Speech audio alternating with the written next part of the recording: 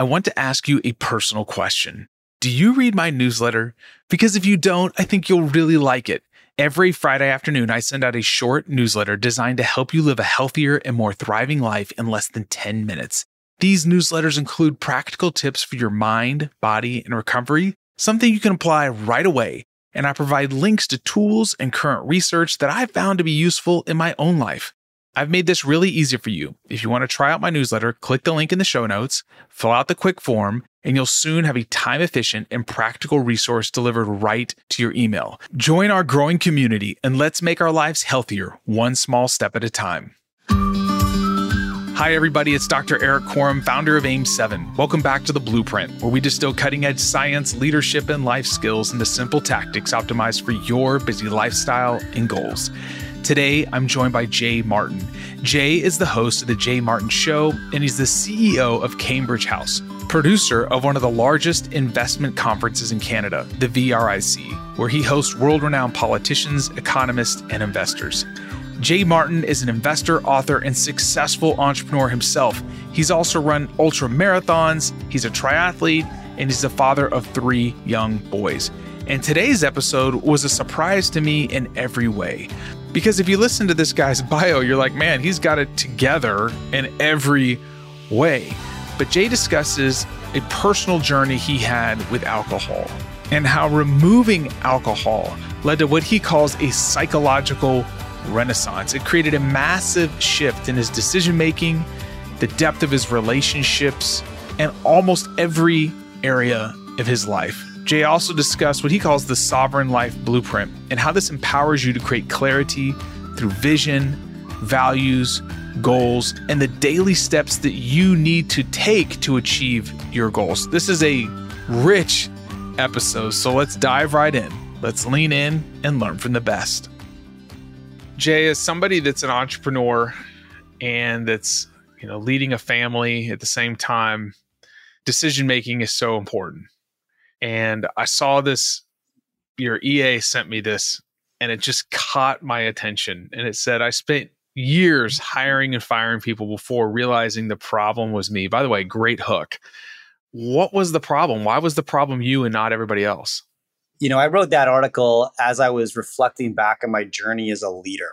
And I was asking myself the question, if somebody sat down and interviewed the employees that I had 12 years ago, how would they describe me? And it wouldn't have been positive. It would have been Jay's quick to fire. Jay makes short-sighted decisions. Jay says one thing, then contradicts it 30 minutes later. Jay lacks focus. Jay lacks accountability, all of this stuff, right? But as a, junior and aspiring entrepreneur with grand ambitions and all of this, I was so focused on finding the right people, right? And that's the most common conversation in entrepreneurship is like, get the right people on the bus. Don't settle for B players, right?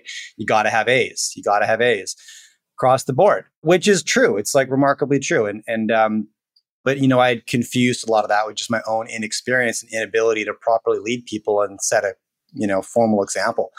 I keep my team so lean today. It's lovely. I actually run 2 businesses. I keep both intentionally as small as possible. And I love the agility and freedom that gives me. Getting there was like a massive ego hurdle though, Eric. I used to really think about growth and progress in terms of scale, right? It's like, what's my top line? Like, what's my head count? Like, what markets am I in? All of this. And then actually it was 2020 that gave me a bit of a reckoning because my biggest business was event production. And we just got shut down overnight. And it was like this sort of challenging moment where I walked in my house I had just bought and I could already barely afford. I looked at my 2 kids and my pregnant wife, realized my business had been shut off. And I was like, what am I going to do here? Long story short, we were able to find an awesome pivot and created something new. And it's been great. But coming with this new battle scar, I'm like, I'm staying lean and agile. I'm only chasing margin. And I just want to be the absolute best in my market, whatever it is we do. And we're not just chasing scale for the sake of scale. That's been hard to reconcile with the ego piece. That's like, but growth, but scale, but headcount, but top line, but all of these things, but revenue, right? And it's like, no. Just like sometimes being the best small fish is the best thing to be. And that's sort of what I've been driving towards for the last few years. And it's changed my life. Changed my life absolutely. We've top graded our clientele, and it's been lovely. So what changed about you though? I mean, you said that people would have said you contradicted yourself. Maybe you weren't the easiest to get along with. Running a lean organization with great people is one thing, but what fundamentally changed about you that enabled you to hang on to people better? Did you change as a person? Did your character change? Yeah, 100%. So a handful of things. I think, as you grow, like I got married, I had kids.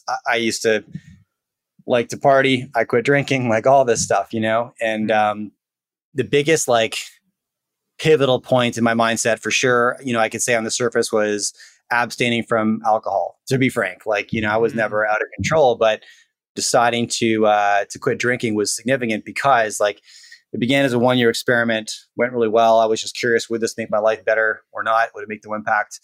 The results like 7 years in compounded have just been unforeseeable in terms of my just general momentum and inertia in life. But more importantly, like since consuming alcohol is the most common extracurricular activity in any developed country, full stop, abstaining from that really flexes your critical thought muscle because it sort of forces you into a new bucket of how do I forge relationships?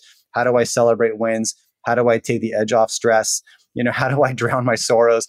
All of this, right? Like the common theme in most of those scenarios is, well, let's have a couple drinks, right? And so abstaining from that common practice really forced me to flex my critical thought and creative muscle in a new way. And I love it. Yeah. But, that came as a consequence of having my first kid and asking myself, like, where can I optimize? Like, what am I leaving on the table here? And if my role now is to show up every single day as best as I can and set the best example possible, because guaranteed kids don't listen to a thing you say, but they do everything you do. So it's like, what am I doing every day in terms of setting this example, right? And it was a key ingredient that shifted the needle remarkably.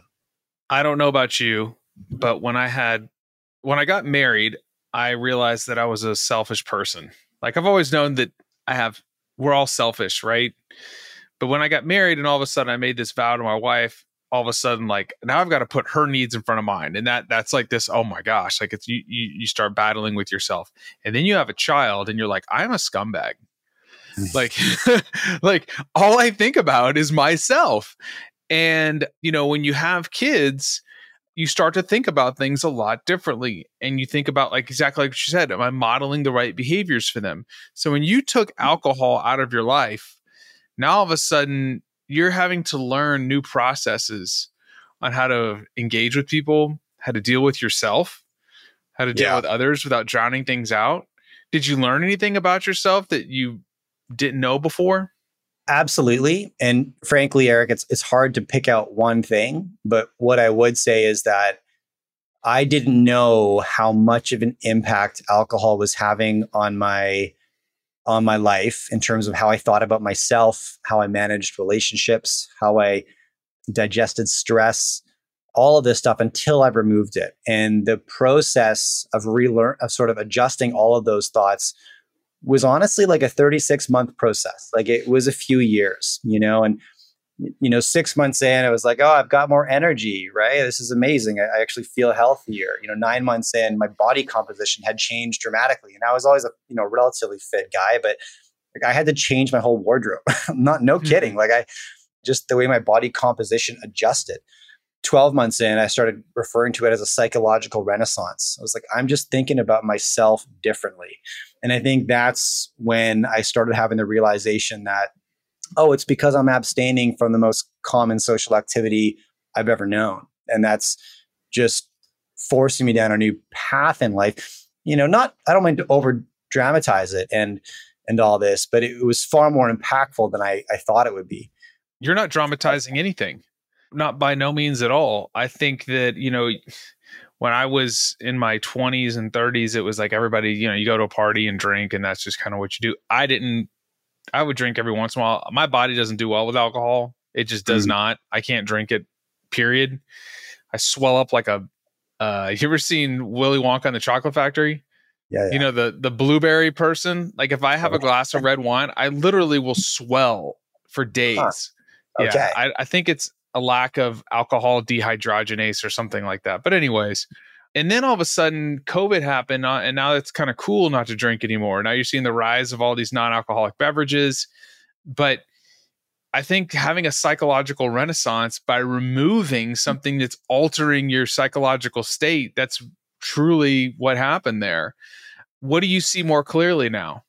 I have a lot more confidence in myself. And what would I attribute that to? I think going hard at anything for a few years and just proving to yourself that you have that discipline is what it was, right? Like you could say, oh, it was that you removed alcohol, or oh no, I got up and decided to run 5 miles every single morning and never missed a day. Like whatever it is, but it was sticking to it day after day, year after year.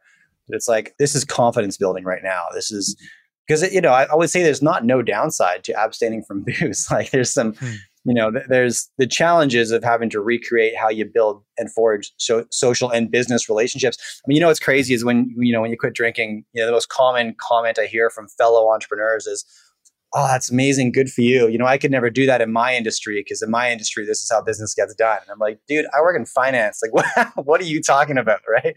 Show me. Everybody thinks that I used to be in football, right? So I was in pro and college football, NFL college football, and they called it the profession. Even when I was in, I was like, why does everybody say the profession? Like there is other professions.